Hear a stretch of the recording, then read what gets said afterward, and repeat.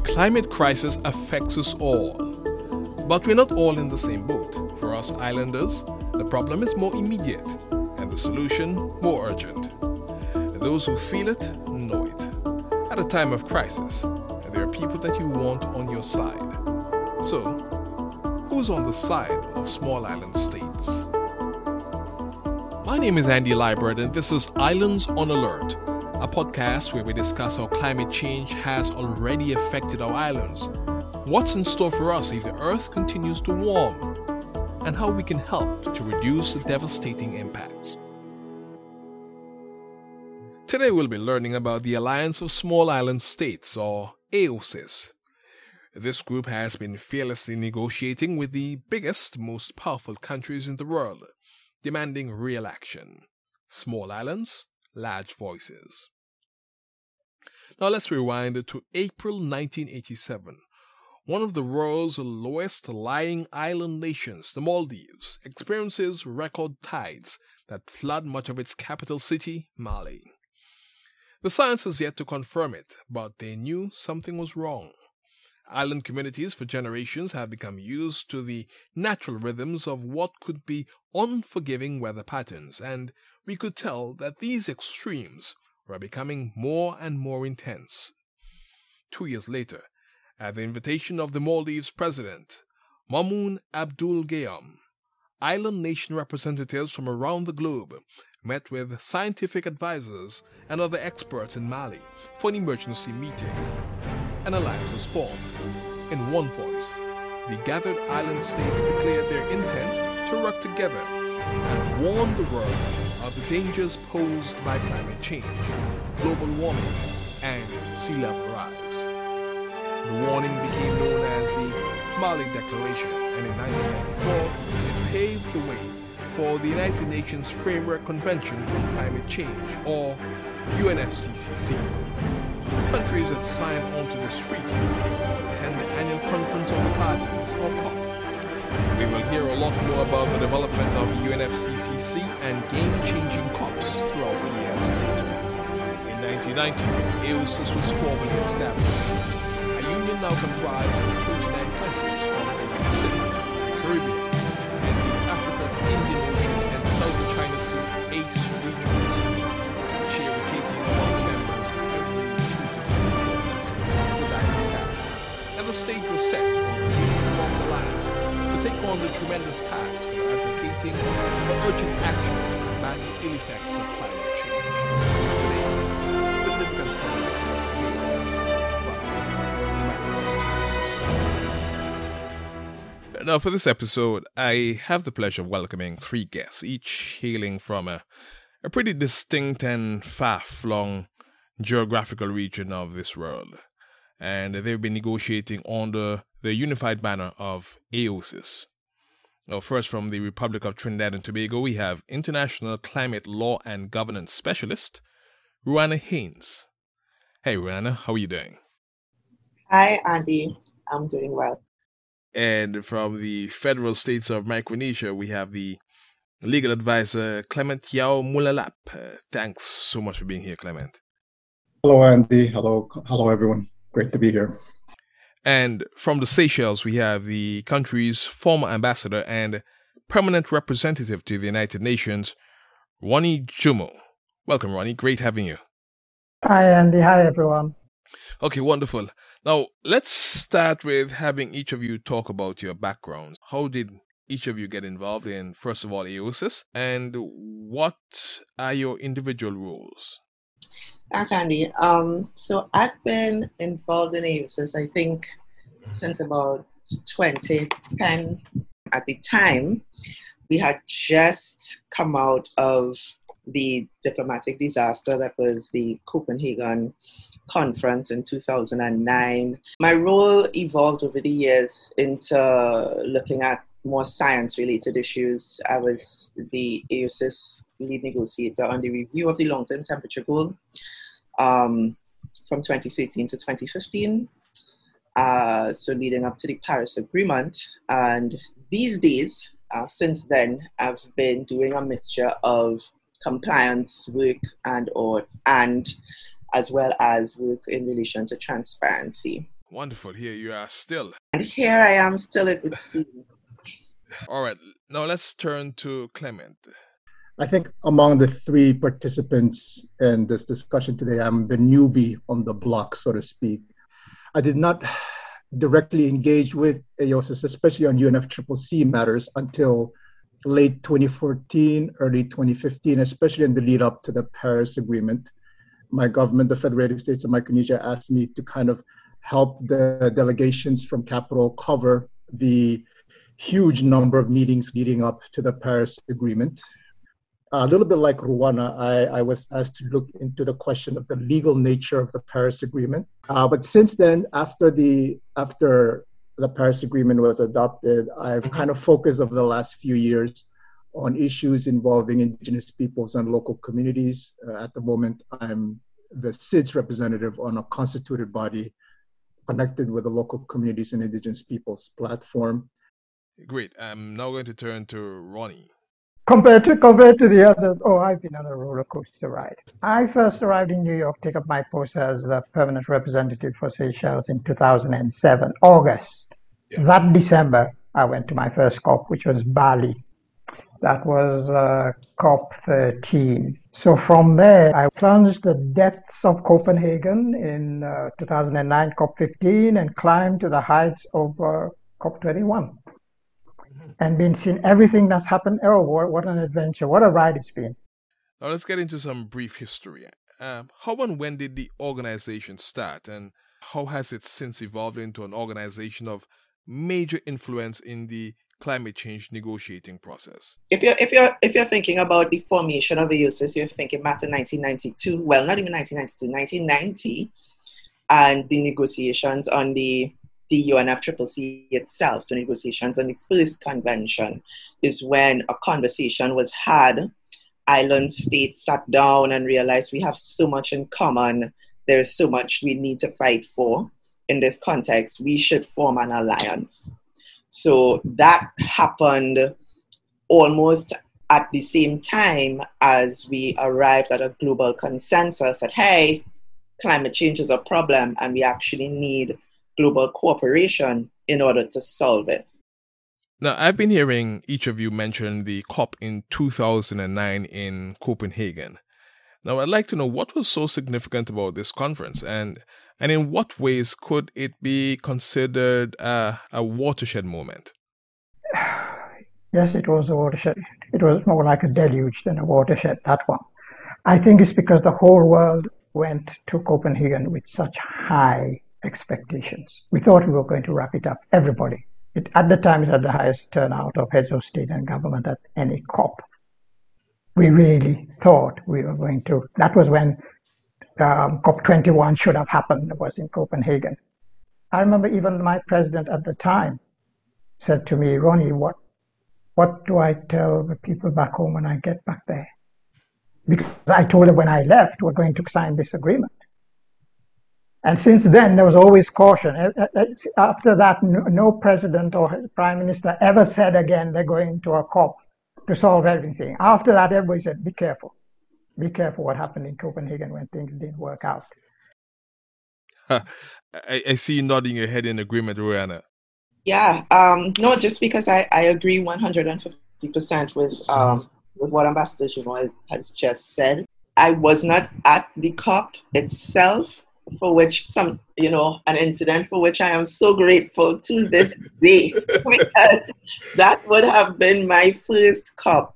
But my understanding in terms of thinking about AOSIS and what the group stands for and how that was impacted by that COP is that we had sort of the grave disappointment that occurred with the loss of the reference to 1.5. So with the breakdown of Copenhagen on the whole, there was no official agreement. What we saw was a reaffirmation of the well below 2-degree goal with a reference to a possible review in relation to 1.5.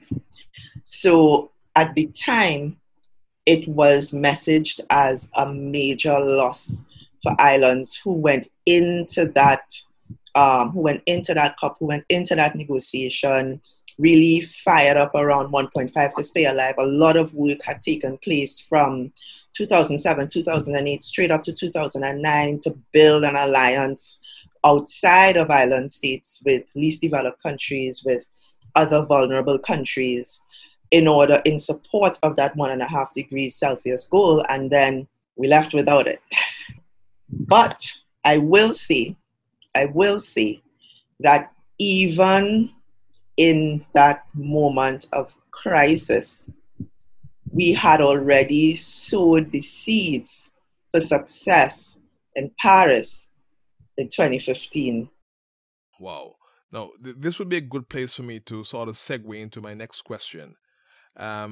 Clearly, these negotiations can be brutally fierce. How do these conferences work, and how do you approach them? My experience over the last, I guess it's been half a decade or so, there are at least two ways that AOSIS approaches these issues. One, we try to be as clear as possible, vocal as possible, public as possible, clear as possible about what our positions are. But then when it comes to the nitty-gritty of the negotiations, I've been very impressed by how our AOSIS lead negotiators have tried as much as possible to strike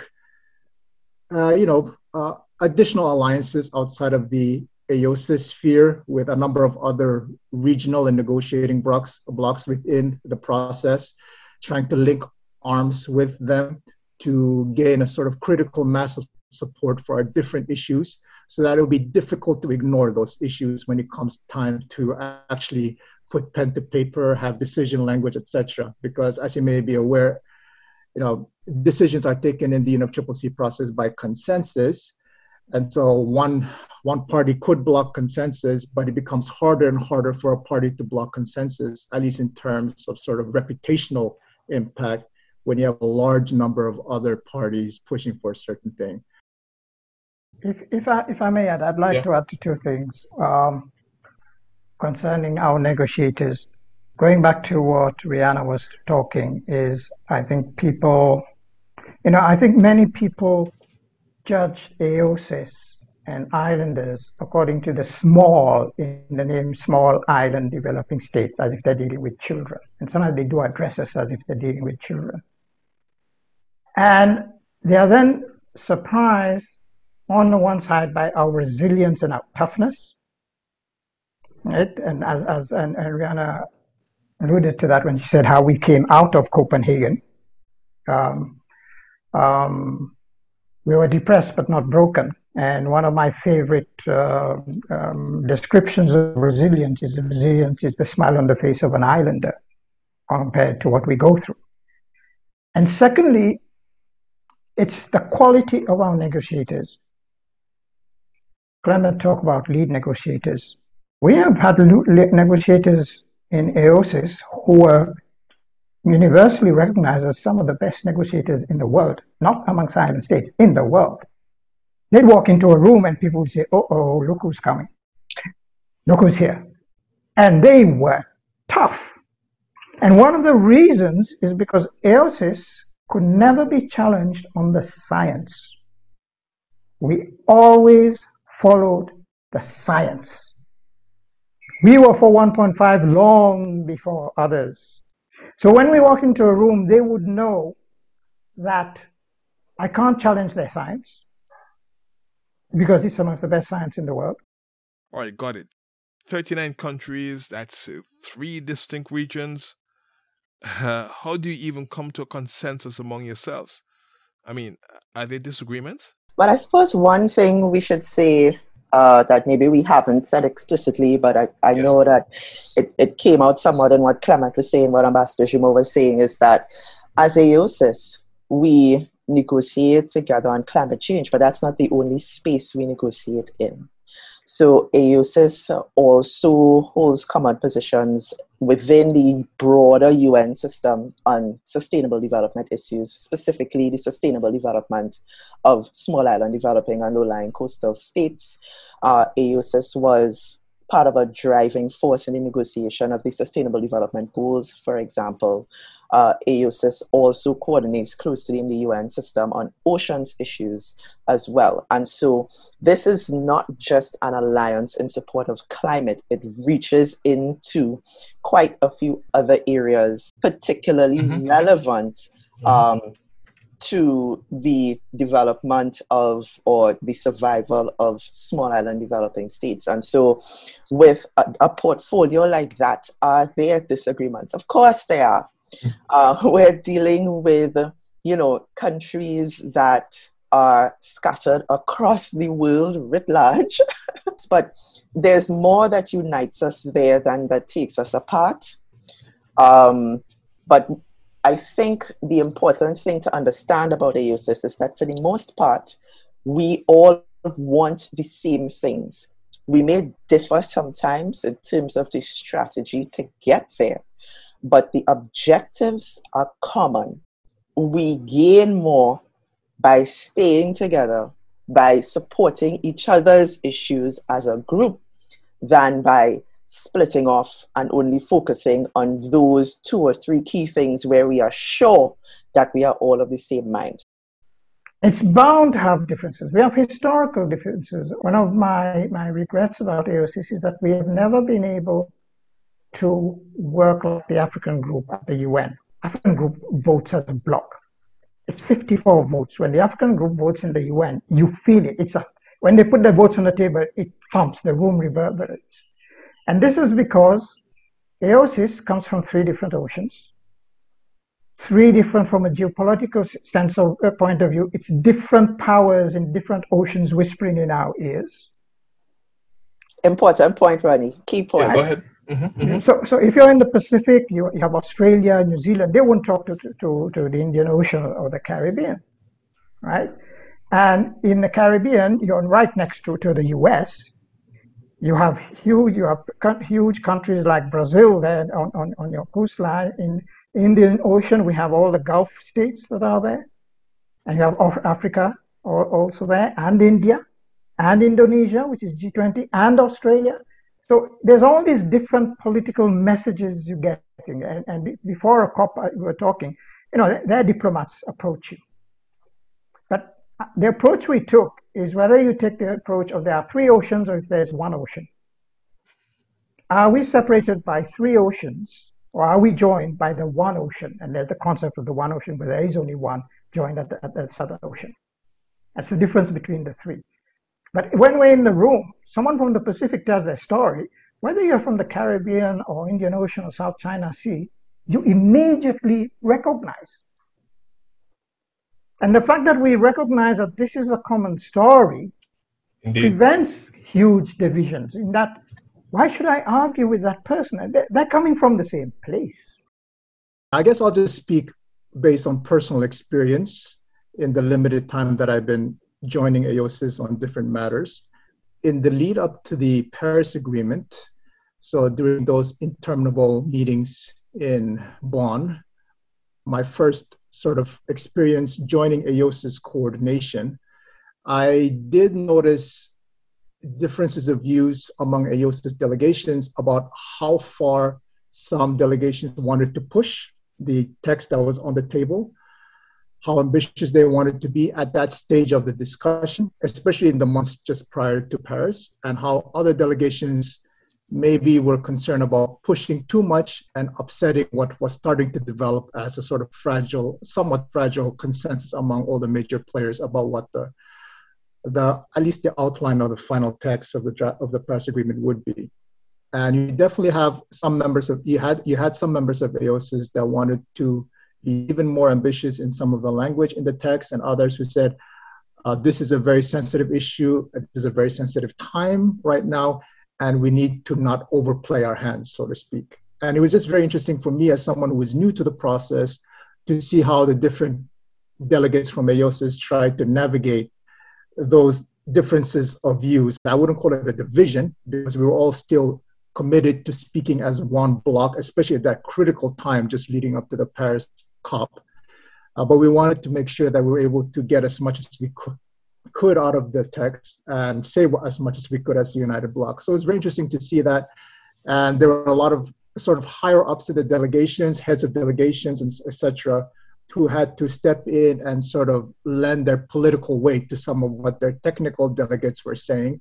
And the one other sort of magical ingredient is that we throw a lot of parties. We are island people and we like parties. I am joking, but not really. I'd like to ask this now, and anyone can feel free to answer. Why do the negotiations always seem a step or two behind where we actually need to be? The negotiating process, it seems to take so long. Why is this? I know that, from the outside, this process looks useless, cumbersome, and time-consuming, right? We've had the parent convention, the UNFCCC, since 1992. Here we are in 2021, and emissions continue to rise. Every year we break another record. Climate impacts are ramping up. Half the world is burning down, the other half is underwater. So I know that, looking at what is happening, and thinking about, this process has been in train since 1992. The question for any reasonable person is, what on earth are they doing? Is this making any sense? And I think that is a fair critique to make, but I will say that consensus takes time. And in the process of building the climate regime, we have had to learn some very difficult lessons, especially in relation to the drawbacks if we go ahead without having everyone on board. So we have the lesson of the Kyoto Protocol, for example, that was focused on a small subset of countries. And many argue, well, what's the point of having this global process? Why we need to sit down and get consensus with 194 countries? Why not just deal with this? And I remember around the Copenhagen time, this was a big argument. Let's just deal with this in the major economies forum that the US holds. It's like 40, 50 countries, or let's just deal with this as a G20, even better. We are the countries that matter. We are the countries that should be at the table. We are the countries that should be taking decisions, right? And that's put forward as an argument to be able to move the process forward faster. But it's an argument that fails. It's an argument that fails. As we saw with the Kyoto Protocol, that was focused on commitments for a small number of countries, industrialized nations. It only covered about 16% of global emissions.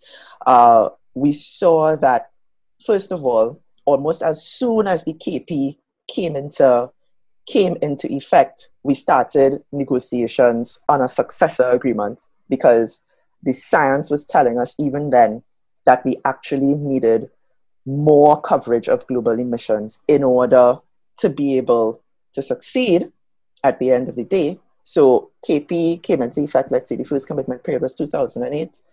2007, we started, and at the COP where Ronnie started, we started with the Bali Action Plan. We started negotiating the successor agreement, which should have been decided in Copenhagen, but ended up not being decided till Paris, right? Because already then it was clear that KP would not get us there. And so we get to Copenhagen, we have an agreement brokered by a representative number of countries. It goes back out to the rest of the world and gets rejected. And the entire process almost completely falls apart. Another difficult lesson: taking decisions in contexts where parties do not feel as though their views are being represented only slows us down. And so consensus takes time, because what we are dealing with here is almost revolutionary in terms of the scope of the issues that are being addressed. And that should signal to everyone that what we are dealing with here, it's not just an environmental issue, it's a human rights issue. Wow. Now, Ronnie, I'd also like to hear your take on this as someone who has been a part of so many of these negotiations. I was more involved at the political level. I've never been a technical expert. My approach was the technical experts come and tell us this is what we need, and it's my job to go out there and sell it and make sure you get people on your side.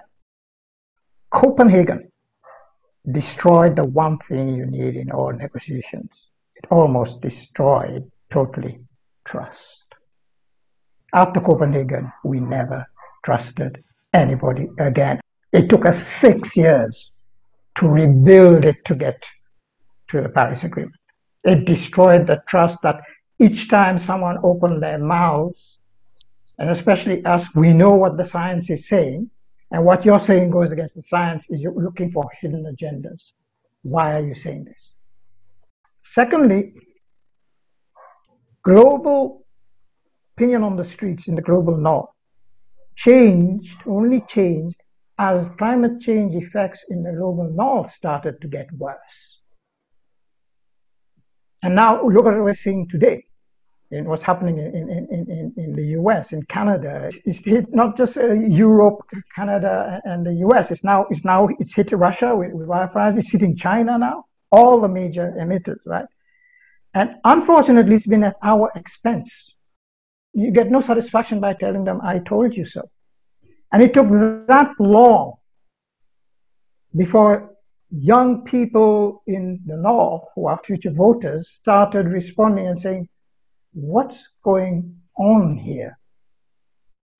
It took that long for climate change to get that bad.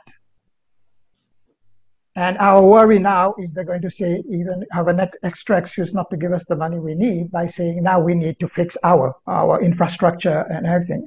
The trust went, and without trust, you have to rebuild the trust. What I would do is when I would meet political counterparts in the COPs, in the back rooms, and I'm trying to tell them, I'm not against you, because we are collaborating on other things. So it's not an us versus them. And that's what the political negotiators were doing, trying to reach out and talk and find common ground on other issues to say, this is the issue we're discussing, but we don't have to sit on opposite sides of the fence. Now, if Copenhagen was a low, what was the Paris Agreement? We're now 5.5 years removed from it. What has it achieved? Cancun made a big difference, the next one. It went a long way to healing, not reinstating trust, but healing a bit the wound. Cancun, it was a huge sigh of relief, because we all went into Cancun scared after Copenhagen. They changed the way they approached it. And they had more high-level consultations before a COP. And I think one of the big successes of Paris was the way the French diplomacy reached out across the world, saying, can you send a message, head of state, minister of environment, minister of foreign affairs, whatever it is, can you send a message down to the technical ranks saying, come on, we have to reach an agreement here. They need the political direction. Because the experts can take it only so far before they say, I have to check with capital. I'd like for you now to take me behind the curtains. Allow our audience to go into the negotiating room itself. What's that like? It depends on the room. Who you see, what you see changes depending on the room and the issue. I mean, this issue is it's multi-layered and it's very complex. And so, whereas you may be in one room where, and this happens, you may be in one room where AOSIS countries, Egypt and Saudi Arabia are all saying the same thing, likely a room in finance, and the enemies on the other side might be, the US's, the Switzerland's, the France, right? You get into another room and that constellation changes. What doesn't change, though, as an AOSIS negotiator, is the fact that, in my view, no matter what room we're in, we have the most to lose and the least to give. So, as Ronnie described, we're talking essentially about changing the global economic order in order to ensure the survival of future generations. And so the countries with the most influence there are the countries who already have, a major role to play economically at the global level. SIDS don't fall into that category. And so when it comes to looking at winners and losers, looking at the issue of, trade-offs, what do we have to trade off? We cannot say, well, we will change our energy systems to renewable energy because that is going to make a major impact on addressing the emissions gap globally. And in return, we expect to get X, Y, and Z because there's nothing we can do that's going to have that major impact. We are not India, we are not China, we are not Indonesia. And so as a SIDS negotiator in a room, you find yourself having to do that work. And that's probably why we've gotten so good at that work that Clement identified, that Ronnie alluded to, of making alliances. We have to map alliances across different issues, make strategic alliances to deliver on different issues in different rooms to ensure that our issues are taken up and taken on board.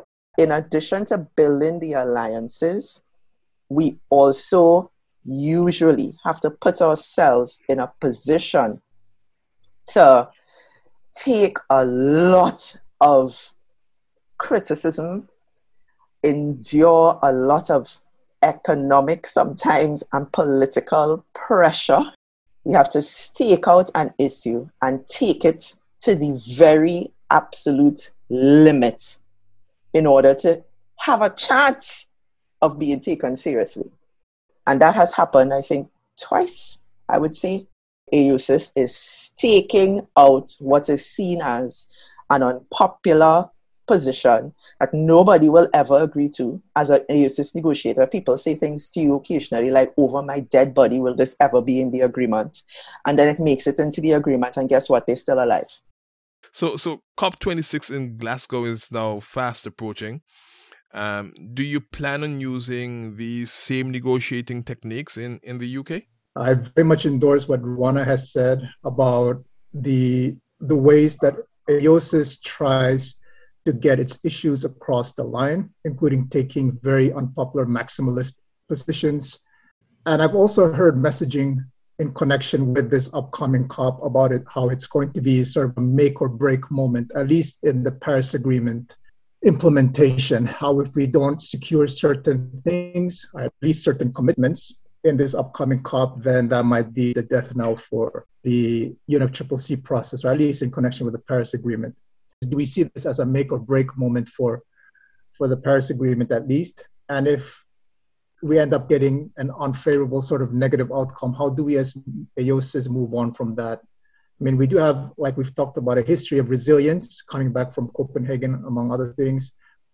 I have a lot of concerns about how things play out, but I also am pretty clear-minded about how realistic some expectations are. And I'm just wondering how AOSIS will message things going beyond COP26.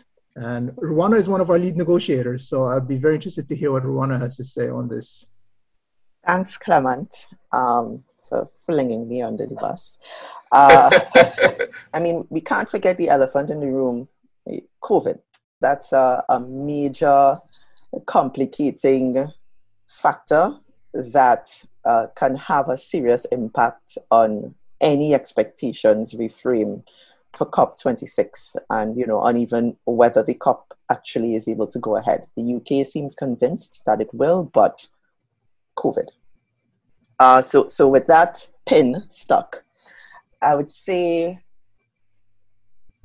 from my assessment, and I think Ronnie highlighted this as well, successful COPs require exceptional diplomacy. on behalf of the COP president.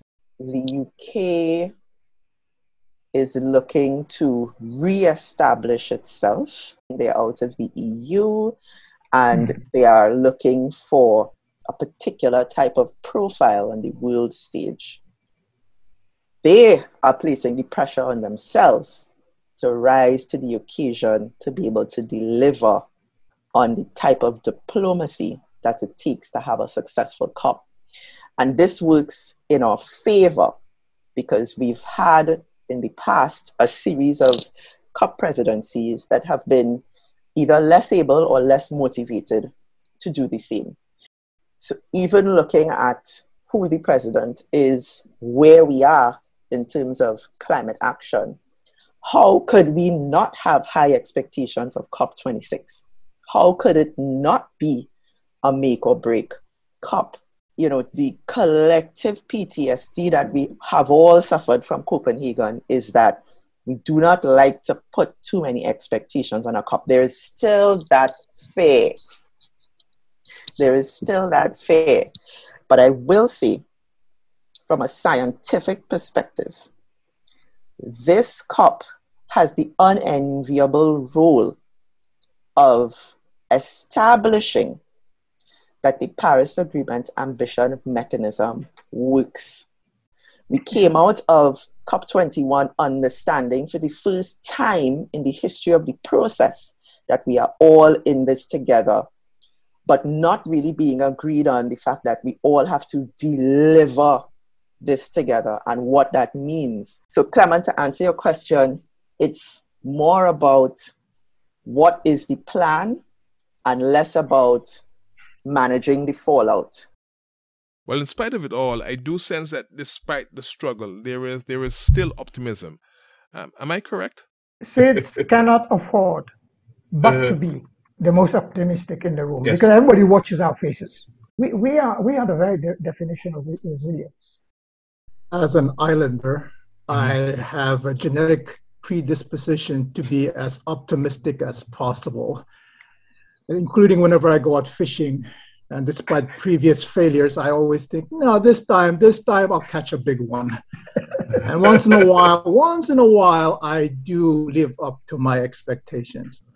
Thank you all so much for your time and for your dedication and your hard work. I wish you all the very best.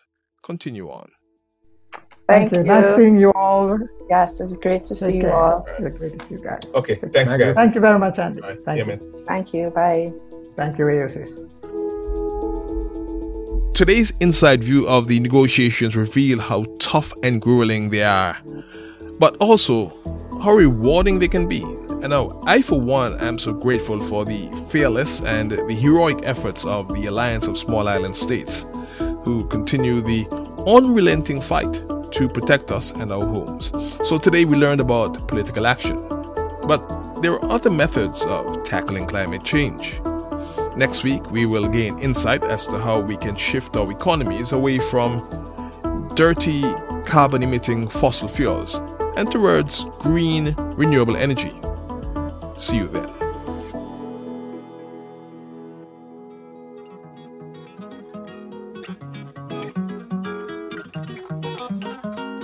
I'm your host for Islands on Alert, Andy Liebert. Islands on Alert is produced by Layla Henry and Louis Price under the Alliance of Small Island States media team. Special thanks to Tashwa James and Bianca Bedu for additional scripting. Join us next time.